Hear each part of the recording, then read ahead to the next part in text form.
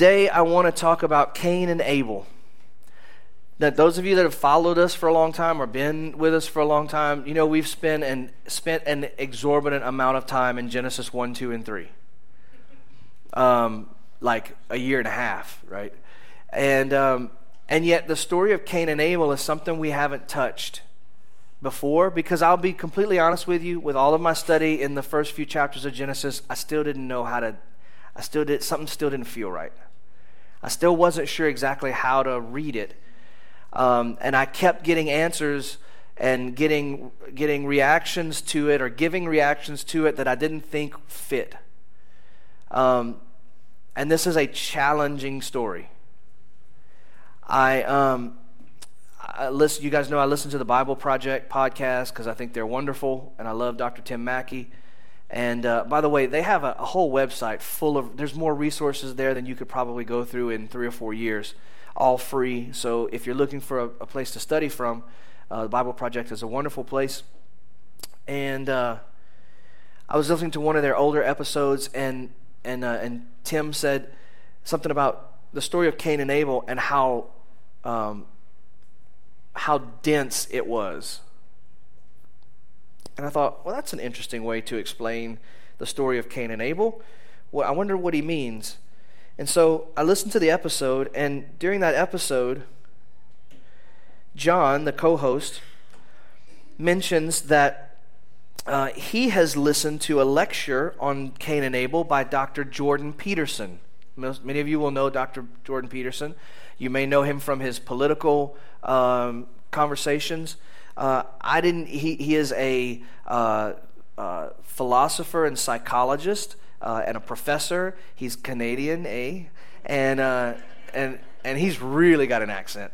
But he's a wonderful thinker, and so John mentioned that he listened to a lecture by Dr. Peterson on Cain and Abel, and I was like, I didn't think Jordan Peterson had anything to do with it. He's not a proclaimed believer or any of those kinds of things.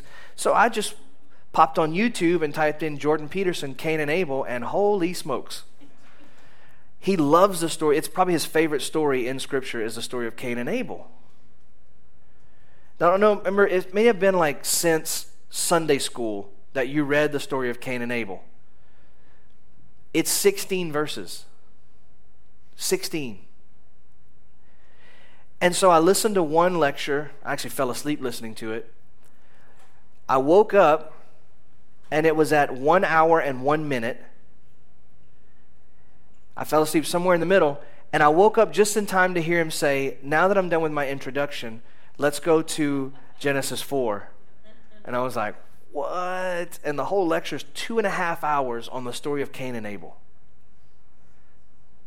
So it just further convinced me that I've got some work to do on Cain and Abel. So I have been, and I don't have all the answers, but I want to share some of my insights with you this morning. So better sheet, Genesis 4 and verse 1. Now the man, now some of your translations may say Adam, the actual name Adam, but Adam of course just means his personal name, but it means also human, the man, had relations with his wife, and she became pregnant and gave birth to Cain. And she said, I produced a man with Adonai.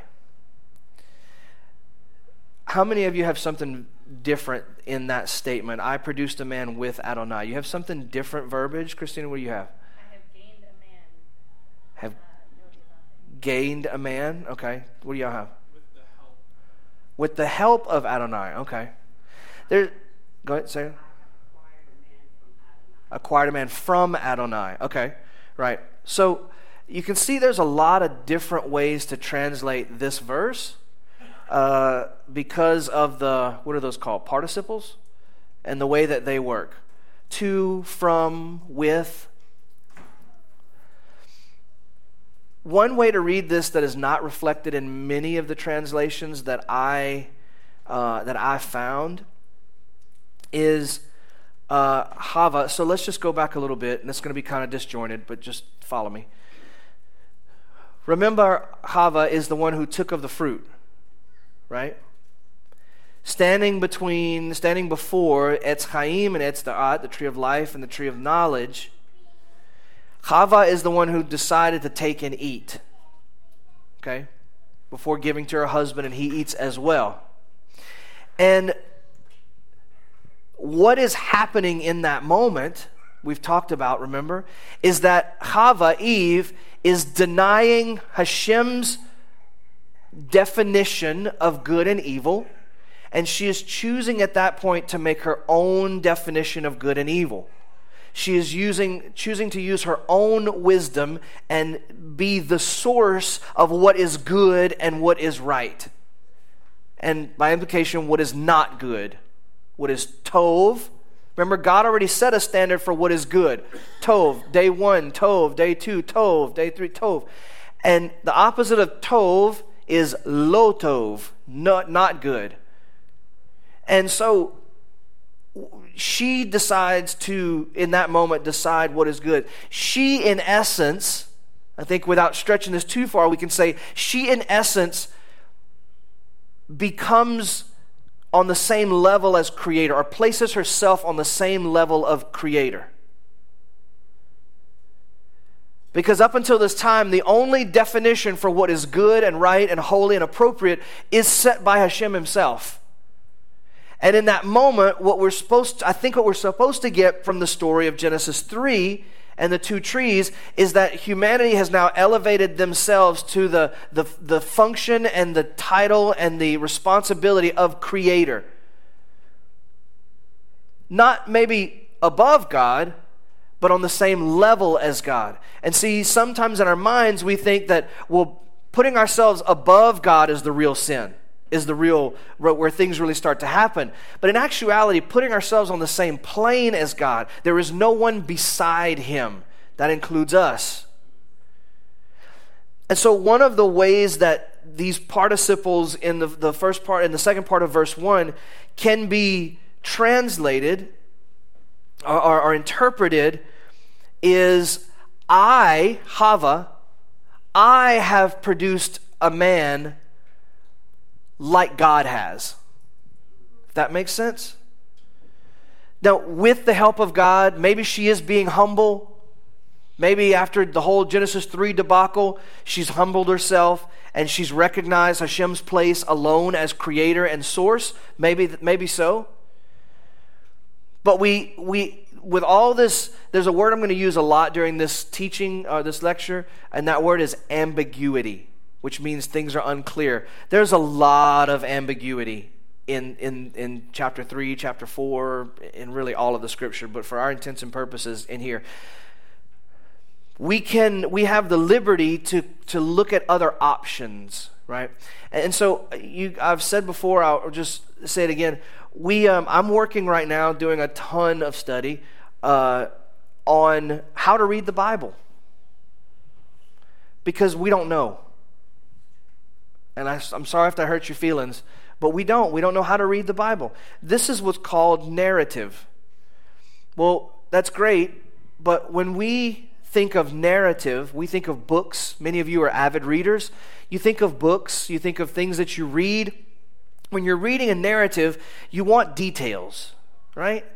You want details. You want to know why this person's doing this. You want a backstory. You want some context. You want to know what's going on, because that places you in the story more accurately, right? Well, when we read biblical narrative, one of the things that we don't get is details.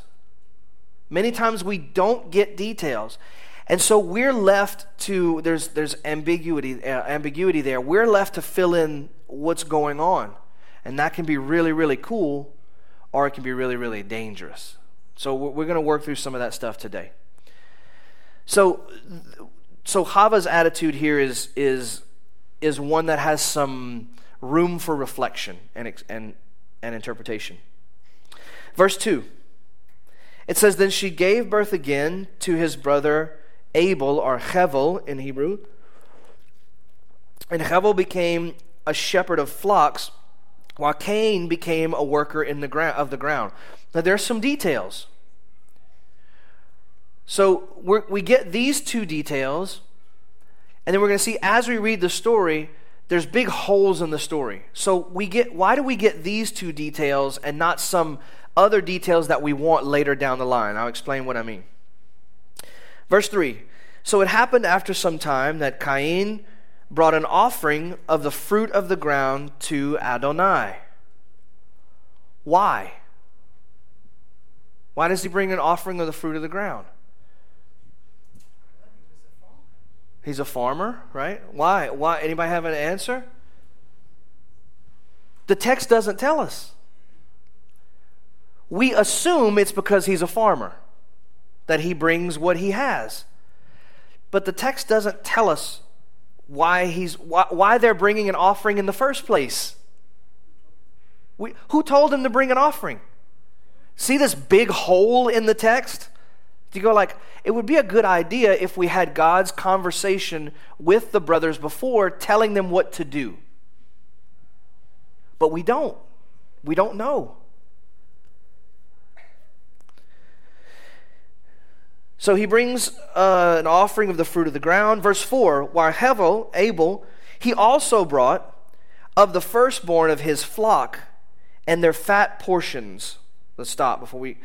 So Hevel brought the first of his flock and the fatted portions, which is the highest quality offering you can bring. Now we have a disadvantage when we're reading Cain and Abel. The disadvantage is that we know the rest of the story. We've read through the scriptures, and we know there's something about a sacrificial system, and we know that there's some commandments in this book called Leviticus, and while we don't really touch it a whole lot, we know it's there. We dance around some of the things in it, and we know that it seems as though there's a place for animal offerings, and then there's another place for grain offerings. So we have that context. And that actually provides a disadvantage to us. And we'll talk about that. So he brings the fatted portions, and it says, now Adonai, second half of verse 4, now Adonai looked favorably upon Hevel and his offering. But upon Cain and his offering he did not look favorably. What's the first question you ask yourself? Why? That's a very good question. Again, big gaping holes in the story, right? It would be so nice if somebody would give an explanation. But there's none. There's no explanation. God approved of one and didn't approve of the other one. Let's move on. Wait, what? And so it says, Cain became very angry and his countenance fell. He got droopy-faced.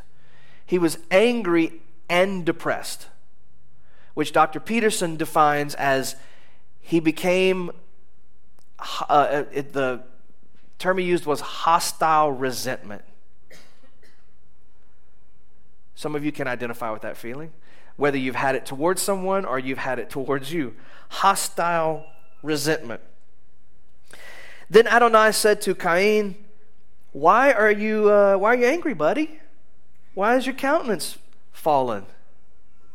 What?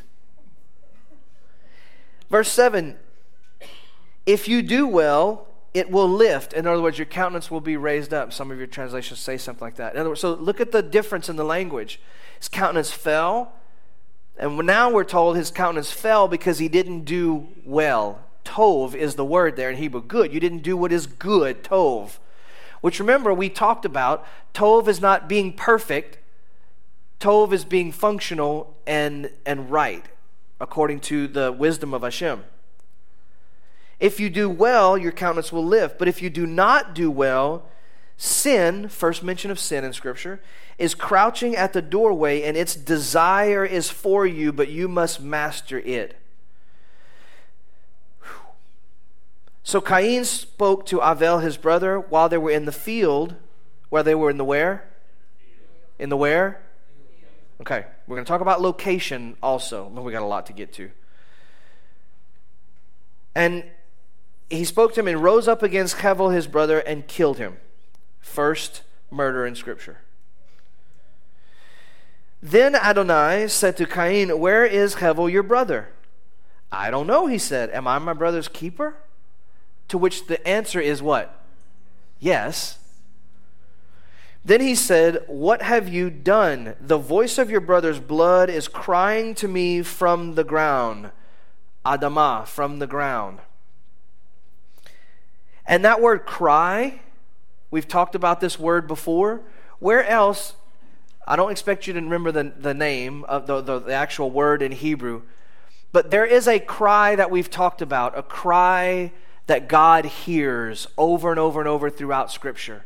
He heard it with the Israelites when they were in captivity. He heard it at Sodom and Gomorrah. He hears it over and over and over and over. Do you remember what the cry is? Ze'akah. Very good. The cry of oppression. The cry of injustice. God hears. If you have Strong's or you have an app, look up this word. Where he says the voice, or your brothers in verse 10 is crying to me from the ground. Look up that word, it's ze'akah, and then look up the other places where that word is mentioned. And it's fascinating to look at it. God is going about his business. Things on earth are happening, whatever. Someone is being oppressed. And they cry out this ze'akah. And God all of a sudden goes, "Wait a minute, I hear something." What's that sound? Everybody, sorry. Some of y'all were thinking it. And he stops and he responds. He responds to the ze'akah. Same word here, or first word here.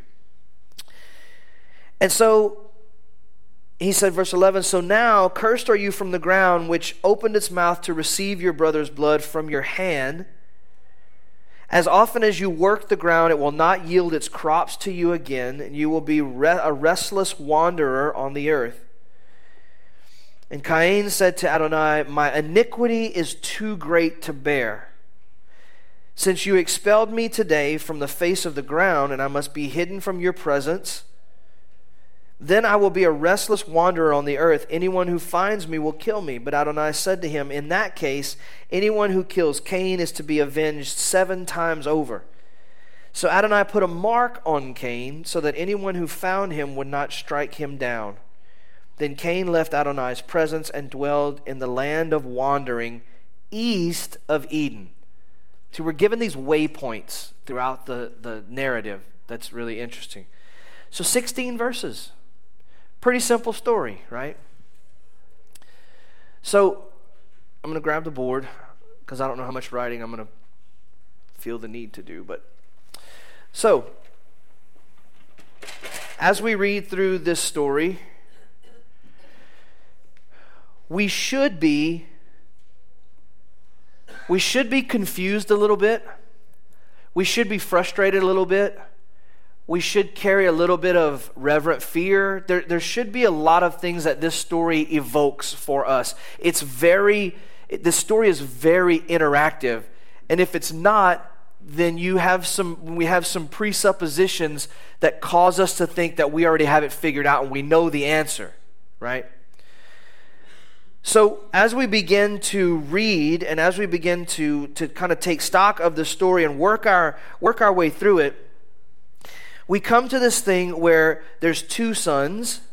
There's an older son and a younger son. The older son, Cain, we know what that becomes. It starts with a B in Hebrew. Do you remember what the firstborn becomes? Bechor. Bechor is he deserves the birthright, right? He is the one who gets the birthright. He gets the property. He gets the double portion, right? As we've talked about. And then you have the younger brother. Now, because we study Torah, right? Right? We study Torah, right? One of the first things that we should notice in this is that we've heard this story before, where there's an older brother who is privileged, who is the promise. He's the Bechor. He's the one that gets all the good stuff, but he also has all the responsibility for carrying out the family and fulfilling and protecting and providing for the family, right? We've heard this story before, but what inevitably happens to the Bechor? He gets surpassed, something happens, and he shorts out, and he goes crazy, and he ends up going off somewhere. And what happens? The younger brother always is the brother of promise. Right? Well, yeah, but we start seeing that like chapter 11, 12, 13, further on in Genesis. What is this doing right here in Genesis 4? It's foreshadowing. Or maybe Genesis has been by the writers of Genesis and editors of Genesis, maybe Genesis has been put together in a way, and I hope that doesn't offend your sensibilities about the authority and inerrancy of God's word, because I believe those things too. But I also believe that there's a creative process that goes into the writing of this scripture that is inspired, as much as the written words are from those who wrote them. This book as a whole is a literary masterpiece. There's a reason why the Bible is the most popular book in the world, most sold book in the world. There's a reason why it has survived throughout the centuries of war and famine and bloodshed and violence. Not only because it is the Word of God, but there's a reason why atheist professors spend their whole lives studying and teaching the Bible, and they don't even believe in it. And that's a more common thing than you might realize. Because it's literarily, if we took the idea that it is God's word, that it is inerrant, that it is, all those things, inspired, if we took that out of it and we just read it as a book, it is literary genius. And if we read it in Hebrew, we couldn't even get through it. Our minds would just explode because it's so good. So we have these two brothers, and this Bechor and second-born thing gets set up here in the story of Cain and Abel. So we read that one is a farmer and one is a shepherd. Now, thinking through the rest of the stories of the Torah and Tanakh, and knowing a little bit about the history of where we are. By the way, where are we? Where are we in this story? What's our geographic location? Right. So there's this place called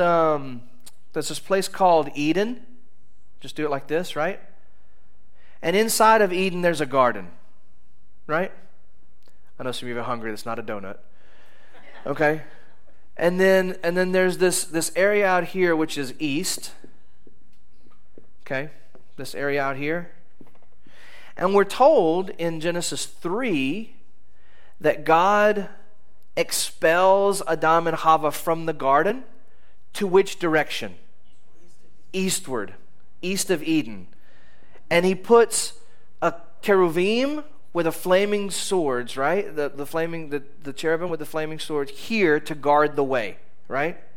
So there is a gate in the east of Eden where no one is allowed back into it. Okay? So in the way that I conceptualize Eden, because of my temple study, is that you have Eden, which is the court, so to speak, of sacred space. It's the court of the tabernacle, right? Then you have the garden, which is Ohel Moed. It's the tent of meeting. It's the garden is this place, holy of holies, most holy, or holy place, most holy place, right? You with me? And then somewhere in the middle of the garden is a tree. Etz Chaim, the tree of life, which is the Holy of Holies. Now that doesn't mean that this is actually what it looked like. This is conceptual because we're trying to connect dots, because I think the story is the same all the way through the Tanakh. We just don't see it because we're thinking about a physical place in a garden somewhere on a mountaintop called Eden, and we're worried about facts that are not either. We make up facts that are not given because the stories are ambiguous, or we don't see these patterns that happen, right? So this is what... to me, this is what I think about when I think about where we are. Okay? Fantastic drawing. So we're told, given a temple context, a sacred space context, we're told that Hevel, Cain, is a farmer. Cain is a farmer, and Hevel, Abel, is a shepherd. Well, he tends flocks, which means he's a shepherd, right? Now, since we know, we've read on in the story, which one of those tends to be the hero? The shepherd or the farmer? The shepherd. Farmers live close to... farmers in this day and time are kind of city folk. I know we don't think about it like that today, but they lived close to civilization, close to towns, close to villages, and their farms and their places were right around the edge of town. That just makes sense because you're going to harvest your grain and then you're going to bring it into the storehouse in the town, and that can't be like over the mountain range, through the valley, uphill both ways. It just makes sense. But farmers tend to be more closer to civilization. And as a farmer, you have seed, has to go through the winter before you can plant it again, and all these things. Of course, Mike could talk a lot more about this than I could, but I'm not giving him the time today. So, and you have Hevel, Abel, who is a tender of flocks. And where do those guys live? With the flocks, which is generally in the wilderness, right, away from civilization. And due to a combination of sticks and slingshots, they protect those flocks from all the wild beasts, lions and tigers and... Thank you. And so you might not be able to repeat a verse, but you can repeat that, which is awesome. So already again, we have another dichotomy that's happening, right? Not only do we have firstborn, secondborn, but now we also have being set up for us shepherd and farmer. To see the things that are happening here? And Hashem asked them, I just made an assumption. I was going to say Hashem asked them to bring an offering, but it doesn't say that. We see this is an ambiguity. This is a hole that we're filling in. We fill in these details. We don't know why they bring an offering. Did God ask for one? That's an option. Is there a system of is there a sacrificial system already in place that they know about that we're not told about? It's just assumed, like the writers assumed, everybody knows this, and they didn't factor in that we're 21st century idiots. Or not idiots, we're just not exposed to that culture. Is there a sacrificial, is this part of the culture and the way of life that we just don't know about? And so this is just what you do? If it is that adds a lot of color and possibility to this story. You remember when we talked about Genesis 1, that it's not a scientific account of creation, it's a theological account, it's a religious account. And so, therefore, I personally, and those of you that are still here, obviously this didn't offend you too bad, so I'll say it again. I personally, and when I think about creation and Genesis 1 and 2, etc., I personally think in Genesis 1, God creates a bunch of humans. You can disagree, that's cool. It doesn't matter to me. I'm not asking you to believe it. I'm saying this is what I believe. You do you, boo-boo. I personally think that God created a bunch of humans. Well, why do you think that? Well, because in Genesis 1, consistently, God is creating populations. The birds, the fish, not two fish, not one fish, that he's going to bring another fish to later and take a rib out of that fish and make another fish. Fish, right? Seeds, trees. It's God's populating the earth. And so that opens up a plethora of questions and possibilities that we can then use to fill in some of the holes that we have in these other stories.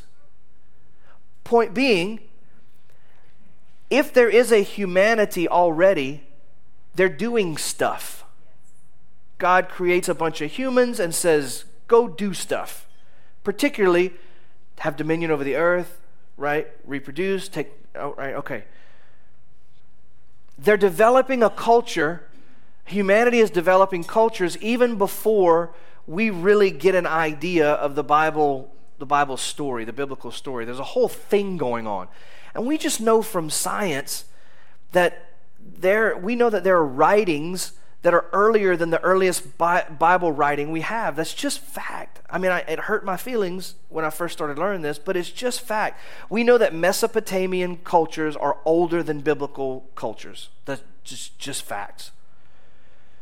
And you can say, well, carbon dating, this and that. I know, but it's not just carbon dating. It's archaeology and it's all this stuff. Okay, anyway, so let's assume, just play in my world for a little while, let's assume that there is a people and they're doing what people do.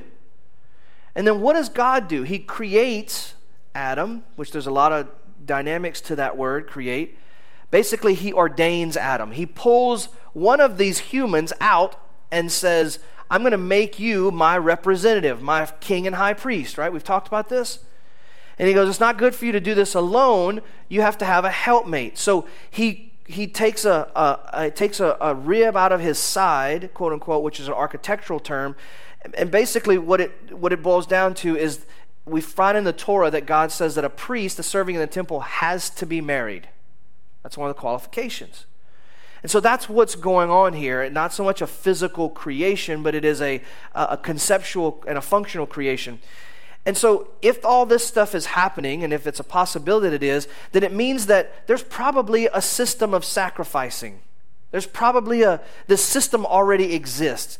Humans have somehow figured out the idea of sacrifice. And Dr. Peterson goes way into depth about this, and I would encourage you to look, because I'm going to mess it up. He does a brilliant job at explaining it, because it's kind of what he does.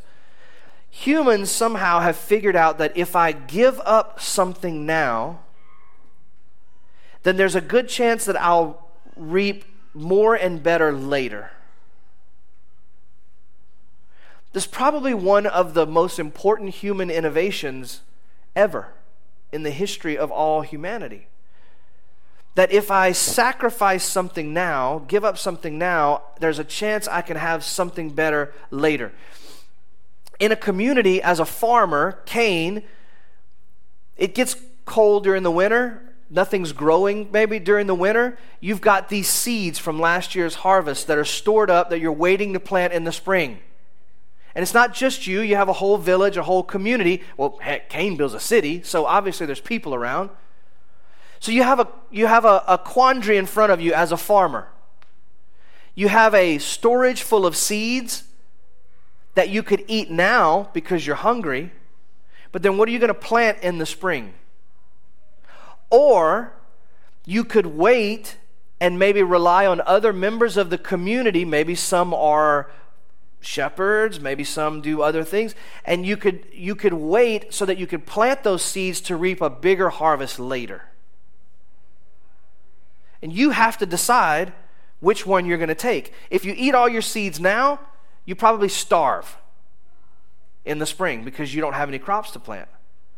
But you're trusting that the community will help you and hold you accountable and will preserve your investment until it can show its fruit. Like, that's really deep and psychological and philosophical. But it's part of the human growing and learning and dealing with reality. And so we are told that they bring offerings. We don't know why. That was all just my throwing up on you. We're told they bring offerings. Cain brings his. Abel brings his. Again, we're prejudiced towards Hevel and towards Abel because we have this idea, and because of Messiah and because of some Pauline writings, look at how much context we have compared to someone who was hearing this story orally.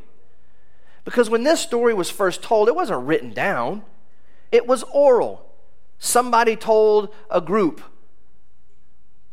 And out of that group, they told other people, and they told other people, and someone teaches this to their children and grandchildren. Or it's a story for probably 2,000, nearly 2,500 years. This is a story that's told, not written. Have you ever played the game telephone or seen it played? So basically the gist is you have a bunch of people line up, and the person running the game whispers something in the first person's ear.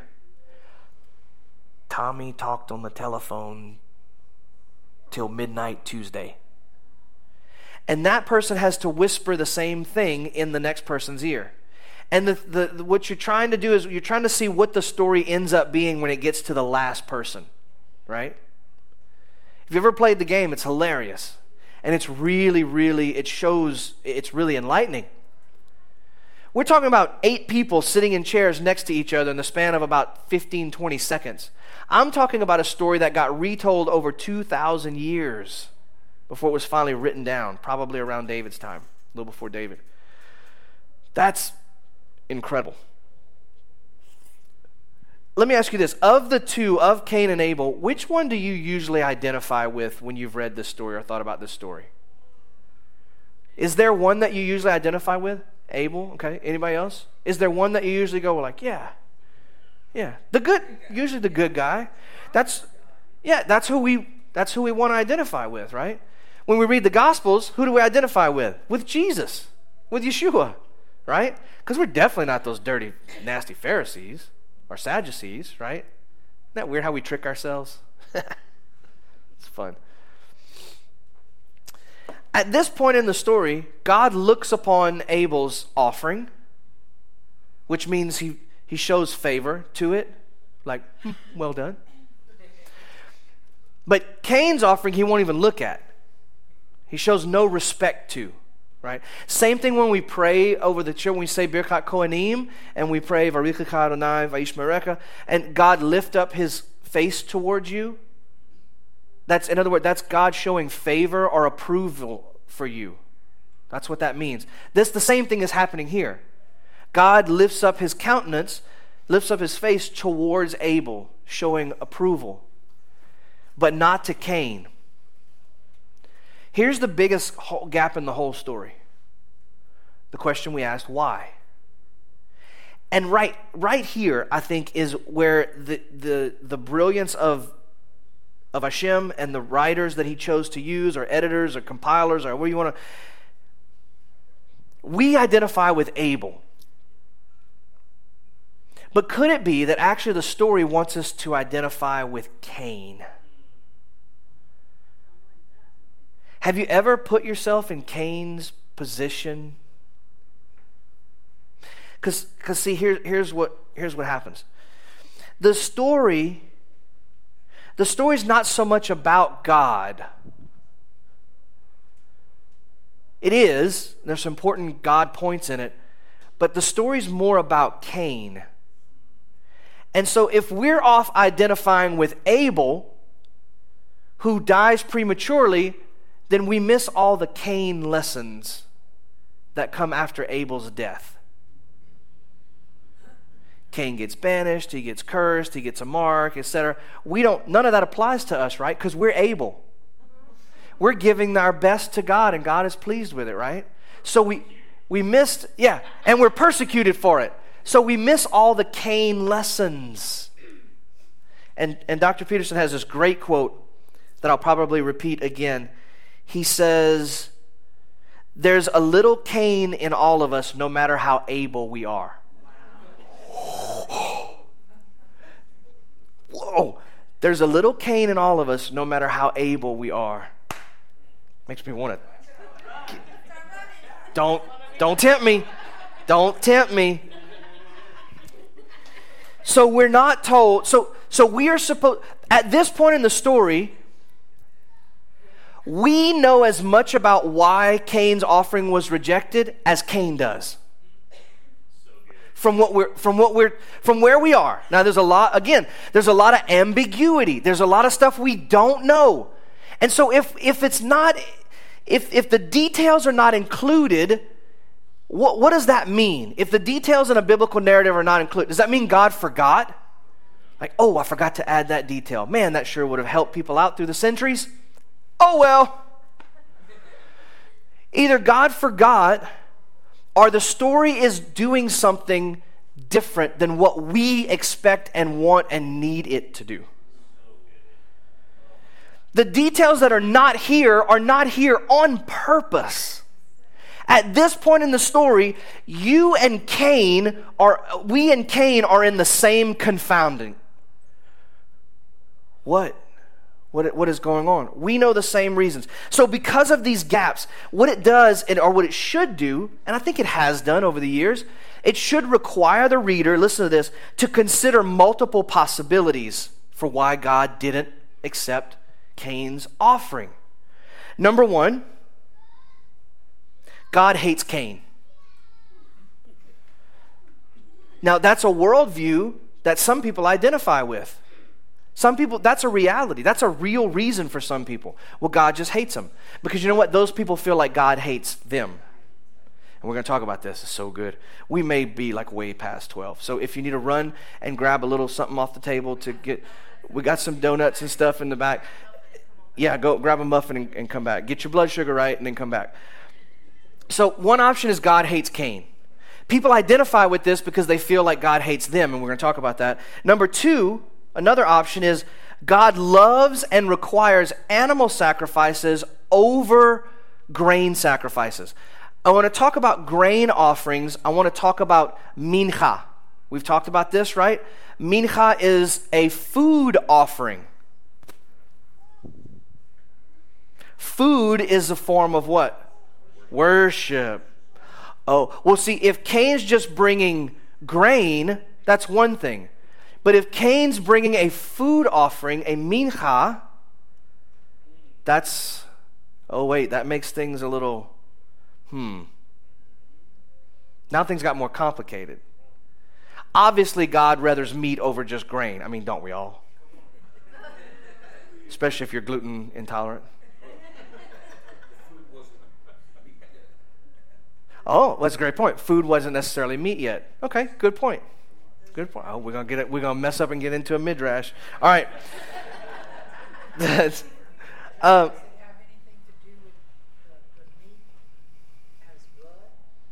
meat as blood. Sure, that could be a possibility.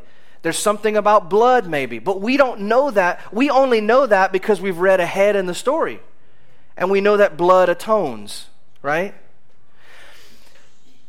But then we have to even balance that against something that Paul says, and I forget the reference, but Paul says that almost everything is cleansed with blood.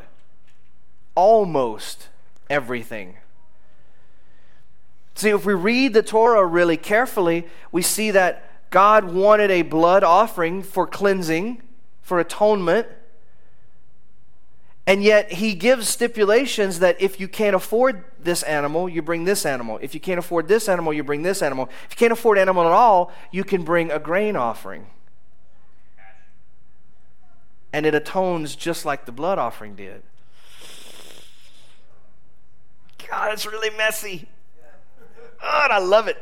See, so what these holes in the story should force us to do is engage and ask question after question after question after question until we exhaust God and he's like, stop, like some of you parents, just stop asking questions for a few minutes. No, God doesn't get exhausted, thankfully. So number two is God requires animal sacrifices over grain offerings or food offerings, which maybe there's a case to be made, but that doesn't seem to be the point of this story. Because after they offer, the offerings are not even mentioned again. So that may be true, but it's not the point of this story. Number three, a possibility is that God loves Cain and he's trying to teach him something through this whole ordeal. So we have to ask then about Cain. If he understands this system of offerings and stuff, does he intentionally give a lesser offering, or is it unintentional? The story doesn't tell us. Again. And why is all this so important? Why is all this so important? Because all of us see the Bible as prescriptive. It's another big word, ambiguity and prescriptive. What are you doing to me? I'm listening to smart people, smarter people than me. We believe the Bible is prescriptive, right? What does BIBLE stand for? Basic instruction before leaving earth, right? We read the Bible as a manual, a checklist of sorts. And so if this story is telling us that God likes one type of offering over another, as long as we give the right type of offering, we're going to be looked upon with favor. Because the Bible is very formulaic. It is very checklisty. It is very much a manual, except what if it's not? Oh, then our whole perspective of what the Bible is just got torpedoed. And we've got to go back to preschool Sunday school. Well, not there, because that's what got us here in the first place. In our minds and our education, we have to go back. What if you're sitting right here and you feel your brain doing this, welcome to the club. This is what the scripture is supposed to do. And so many of us get in trouble with Torah because we go, and I did this. Man, finally, God just gave us a list of stuff to do. And he even told us in a couple places, if you just do this list and don't do this list, everything's kosher. Finally. But how many of you know that doesn't work? Doesn't work at all. Nope. Because if you live life that way, and if you approach God and the Word of God that way, there's one thing that falls away from your life, and that is engagement. That is the struggle. Stories like this flip the manual checklist type of theology or type of perspective on Scripture, flip that on its head and go like, oh, no. There's no easy answers. The Bible's not telling us in the story of Cain and Abel, this is what type of offering God desires, so that we know and we can just go do it. That's no way too easy. Nay. It's forcing us to struggle. It's forcing us to engage. So God goes on to tell, I'm sorry, my notes are kind of smattered here, kind of random. So there is... These gaps and ambiguities require the reader to put an effort in to make sense in and create the meaning. Oh, I know that kind of makes some of us feel uncomfortable because the Word of God means what the Word of God means. Truth is truth, right? Well, then how come 3 different people can read the same one verse of Scripture and come up with 7 different translations or interpretations? I know truth is truth, and I believe in absolute truth. However, there's a lot more gray than there is black and white. It's just the way it is. So these gaps require the reader to put in effort to make sense in creating the meaning. That's what we've been doing here. We've been putting in effort. We've been entertaining options. Increased investment, to increase our investment in the story and reflection of each reader's approach. So what also this does is, based on how someone reads a story like Cain and Abel and interprets it, tells me more about them.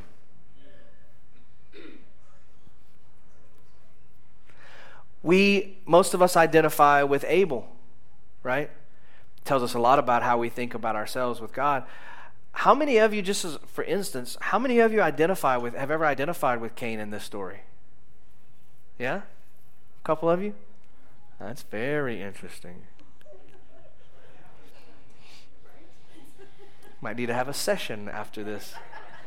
No, but it's very interesting. For instance, let me make sure I don't get ahead, because it's just there's so much.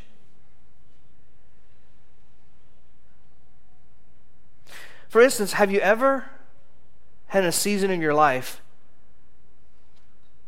where you feel like you're doing everything right and life has fallen apart? Or you feel like you're doing most things right? Or like at least you're making a good stab at it? At least your heart is right? And yet life just falls apart around you. And to make it worse, you look over at somebody else who's doing good. They're doing things right. They're putting in effort. But everything seems to be going in their direction. Now, if Cain unintentionally gives a lesser offering, in other words, if he gives the best he has, he's a farmer. This is what he has. If he gives the best he has as a farmer and God rejects it, then what does that say about God? Right? That's a whole thing we could spend another hour on. But if Cain intentionally gives lesser, which seems to be what the story is telling us, if he intentionally, knowingly, and manipulatively and creatively even gives lesser, and God doesn't look at it, then that tells us something about Cain. Just for a moment, let's talk about those of us that feel like we're doing right, or doing as right as we can, and yet things are going wrong. Because that's one possibility here, because Cain doesn't know, just like we don't know why his offering has been rejected. I've told this story before, but I remember being in high school and being 16, 17, and I was so on fire for God, and was reading my Bible all the time and praying. I was leading a worship team, and just like I was just consumed with my relationship with God. And here I was, like, I was a band geek. Nobody liked me. I was bullied all the time. By that time, not so much anymore. But like things were kind of rough. I'm driving an old broke down '68 Ford that the hood had popped up, and so it scooped in the front. Every time it rained at school, it would fill up with water. It was awful. It was tied with a bright yellow rope in the front. Like just stuff wasn't. And as a 16-year-old, all the things that are important to you wasn't happening, right? And I remember there's this kid who was a year younger than me, and he was just one of those kids. He was really good looking. He was really popular, athletic. Well, he wasn't even really that good, but he kind of had the athletic thing going on, and would go out and party every weekend. Underage, would drink, and he was just not a good guy. And one day he drives up in a brand new Dodge Ram pickup. And this is how traumatic this was for me. This was 30 years ago. Not quite. 25 years ago. And I still remember it like it was yesterday. And how sick and angry I was. And I remember my response being, what the heck? I've surrendered myself to you and everything to you. And I'm struggling socially. My parents are struggling financially. And this kid could give two flips less about God or whatever. He goes and does his thing on Sunday, and then he goes out does whatever. And he's got friends, he's got popularity, he's got influence, he's got a new vehicle, he's got everything. What is going on? And that's a very good possibility as to what Cain thought.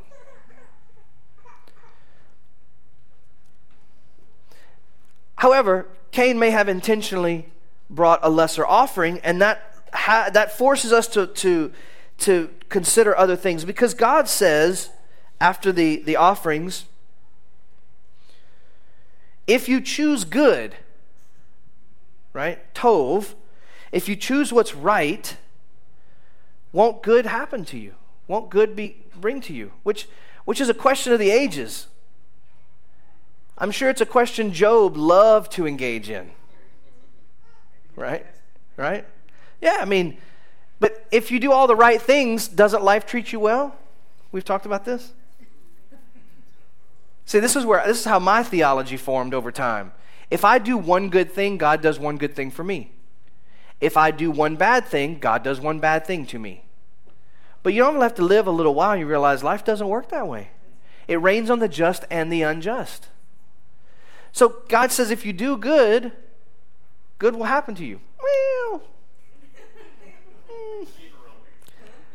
agree to disagree.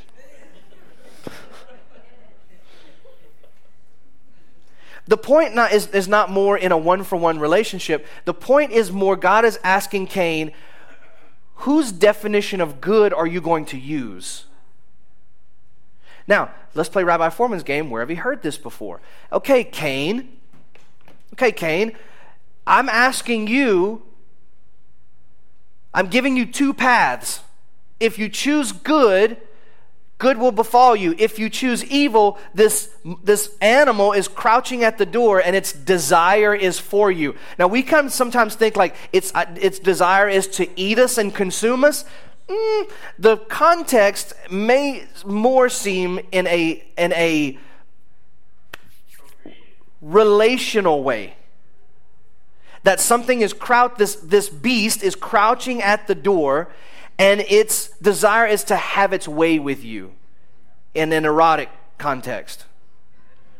Because if this animal consumes us, we're not there. It's just sin. But if we partner up with this thing and we invite it in and we allow it to reproduce in our lives, then it transforms us from the ideal human that we were supposed to be to a beast. I'm getting ahead of myself. But I've only got like 9 minutes, so get on with it. Wrap this thing up. Okay. What God is asking Cain is, there's two paths. Which one are you going to choose? Where have we heard this before? Turn back one page. Right? Page 2, or page 3. God tells Cain's mom, there's two definitions of good. There's two ways of seeing good. There's two paths of wisdom that are qualified and defined as good. My way or your way. That's exactly what's happening with Cain. It's the story of Genesis 3 all over again. Isn't that great? It's great. Two trees, two paths. What decision will you make regarding who defines what is good, and then follow through in wisdom on what that is good? And God kind of pulls, I kind of picture him kind of pulling Cain to the side, putting his arm around him going like, hey buddy, why are you so upset? Don't you know, like, if you do, well, God basically says like, hey, I don't hate you. I don't hate you. You messed up. Whether intentionally or unintentionally, you messed up. Just do better next time. Just do better. It's okay. But God also he has this big cube of salt, and he just sticks it right in the wound. And he basically says like, this is the reason why I think that Cain's offering is intentional and not unintentional, because he says, don't you know if you do good? If you do good, if you do better, then that's the answer, which makes it seem like Cain knew better and didn't do better. And so you have this family now situation. Another kind of thing that Dr. Peterson brought out is he says, now God basically tells Cain, you knew better and you didn't do better. It's the reason why you're downcast and you're depressed and angry is not because I didn't approve. It's because you brought it on yourself. It's your fault. Now, what do you want to hear? Let's think about this in context of relationships and stuff. And we're hopefully going to get to this in a minute. You take a young child, you take an adult, whatever. Everybody has bad days.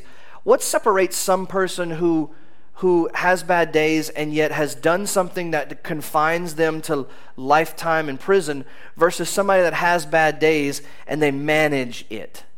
Well, it's generally how your outlook on life. And what God is telling Cain is, you messed up and it was your fault. Because see, some people have this thing about life is hard and it's life's fault. Now there are dynamics in life, and life just is what it is. We just talked about, but there's this idea that life is hard for everybody. Some people will take that knowledge and personalize it and say, yeah, but life is out to get me. See, there's people that are doing good even though life's hard. Why am I struggling while life's hard? See, they're favored in some way and I'm not. And so what that person begins to do, as it seems Cain does, they begin to react and lash out against reality itself. Whether you call it God or whether you call it whatever you want to call it, there's a problem with being itself. And people that get in a destructive pattern and a destructive cycle never have the ability or never take the opportunity to turn and look at them and say, if I do good, things will change. Because it is reality, it is the world around us' fault why we're not doing good. And that seems to be Cain's main issue, because when God tells him, listen, buddy, it's all your fault. Sorry. Then he just becomes inflamed, right? So let's talk about this, because this is important for where we're going to go next. Okay, so where do Cain and Abel give their offerings? Where? They got kicked out here, right? So let's say they're at the gate of the garden ish, which is really interesting, because in the tabernacle, where do you bring offerings? You bring them right outside the holy place, outside the Ohel Moed. See, it maps onto this just really, really nicely. You bring your offering to the gate, the doorway of the tabernacle, and you confess what it's for. You go through the vidui and all those things we've talked about before the priests take it into the altar. So it maps on really, really cool. They're here. Abel's gets accepted. Cain's doesn't. And so as we read through the rest of the story, we find out that that Cain kills Abel in vengeance. Here's some really pointed things to think. Cain kills his ideal. Cain looks at Abel. Cain, a person who manipulatively, maybe, whatever, is trying to get by because he's the firstborn and probably spoiled in that time.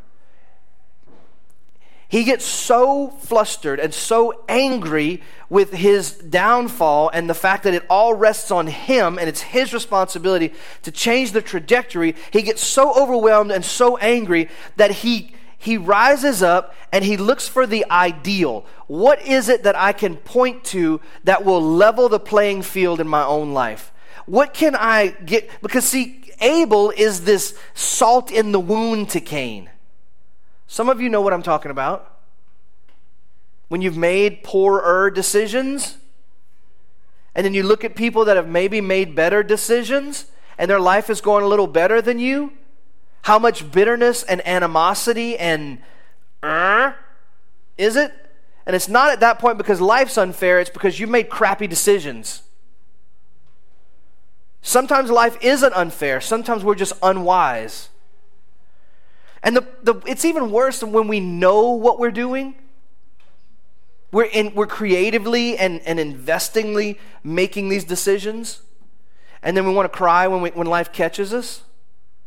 And so Cain looks around and he finds his brother, And at this point, he's so mad that it doesn't even matter that it's his own brother. And he murders his ideal. The person that really deep down in Cain's heart and in Cain's life, he probably wants to emulate and wants to be like, and he wishes his life looked like this guy's, but it doesn't. And in his fury and in the red wash of his anger, he kills him. He gets rid of the ideal, which is a conscience soother. Now there's no standard. Now there's no mirror to reflect back how bad I really am doing. So he slays his accountability instead of just being accountable.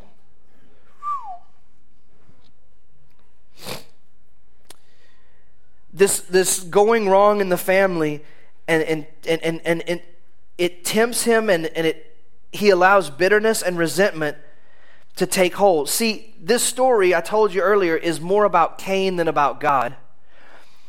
And the point of the story is not what offering God wants more.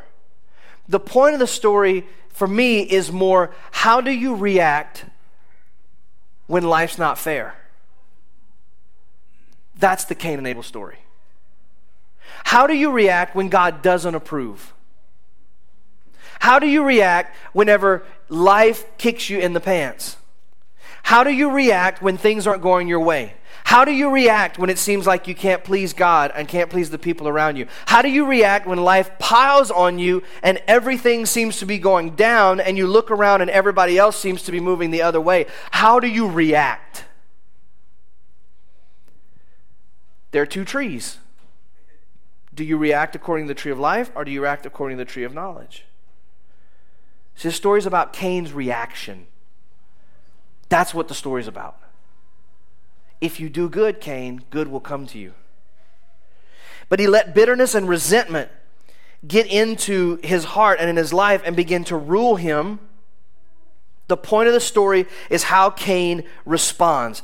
Cain is later, after God finds him, Cain is driven which direction? To the east, which is wilderness. When we talked about this, this is God's order. This is God's disorder, right? This is where the wild things are, the beast of the field. And so what happens to Cain? He becomes less ideal human. And listen, I got to just take a minute right here because this is important. I'm wrapping up, I promise. We're on the descent. We have got to change the way that we think about being human. If we think that being human is a negative, we have to change that toxic view of ourselves. Because the truth of the matter is, being human is not a negative. Being human is being what God made us to be. God created these things called humans. And He created us in a way because He wanted to partner with us. He created the partner He wanted. Being human is not something we should run away from in an effort to be more spiritual or heavenly or angelic or whatever our goal is that religion has taught us it should be. Our goal, it should be to get back to what it means to be really human. And that's a challenging perspective change for us to make. But I'm at what God wants me to be. I make God the happiest. I am serving my purpose and living out my function the most when I am the most human.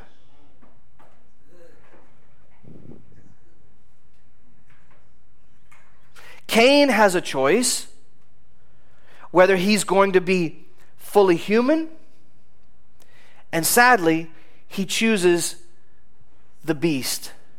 You know, the same beast that's crouching outside the door? It's called sin, failure. What happens is Cain lets that thing in and it reproduces in him. And what do you get? More beast. More out of God's order. Less human. See, we see that stark contrast really here, that being human is a good thing. The alternative is being beastly. And Cain is sent into the wilderness because you can't be a beast. You can't rule by empire in sacred space in the kingdom of God. It doesn't work that way. It's the reason why Moses wasn't allowed to go into the land. Not because he struck instead of spoke, in my opinion. It's because he was acting like Pharaoh. He was becoming beastly because, in my opinion, he murdered 2 people that day. Cain is transforming from human to beast. And then so what does God do? What does God give him? Come on, somebody. Cain is moving in he's being transformed into a beast, and he goes like, everywhere somebody's going to kill me. And God goes, oh, no. You don't get off that easy. You're going to live with what you did. And so what does God give him? A what? A what? A what? The mark of the what? Say it again. The what? Say it again. It's a cell phone. It's a social security number. It's the shot. It's the vax. It's the this. It's the that. It's the that. It's the whatever. No! No. This is not even about Revelation, but Revelation is Genesis, so it's all good. It's all one big cycle. The mark of the beast is not something you get. The mark of the beast is someone you are. Come on, somebody. Where's Miss Denise? I'm fixing to take off. The mark of the beast is not something you get. The mark of the beast is something you are. Say it again. Come on with it. Make me preach. Cain is not destined one way or the other. Cain has within him the power to choose whether to embrace his humanity and be the perfect partner, be the Bechor, be the firstborn, be the one that carries on the family line. And he chooses to become a beast. And how are beastly characteristics defined? Violence, oppression, hardness of heart, defining your own good, self-serving at any and every cost. That's what the beast looks like. That's what empire looks like. That's what Babylon looks like. And all of these other things, the vaccine and the this and the that and all the other things they're just symptoms of the system. But we are getting mad at each other over a symptom, over a vaccine, and we don't understand that there is a beast controlling both of us. And so, when we act disrespectfully and negatively, and when we push against and we argue and we debase other people over a disagreement, what are we? The beast has reproduced inside of us, and we are still plugged into the system, and we think we're doing the righteous, holy thing because we're rejecting the vaccine, and we're calling all those people that are taking it the sheep. And the reality is, we've become as much beast as anything else. We are the mark of the beast. Not we have a mark of the beast. You don't get it. You become it. Cain gets the mark of the beast because of how he reacted when God didn't approve. Cain becomes the mark of the beast because of how he reacted when God didn't approve. If you know what's right to do, do it.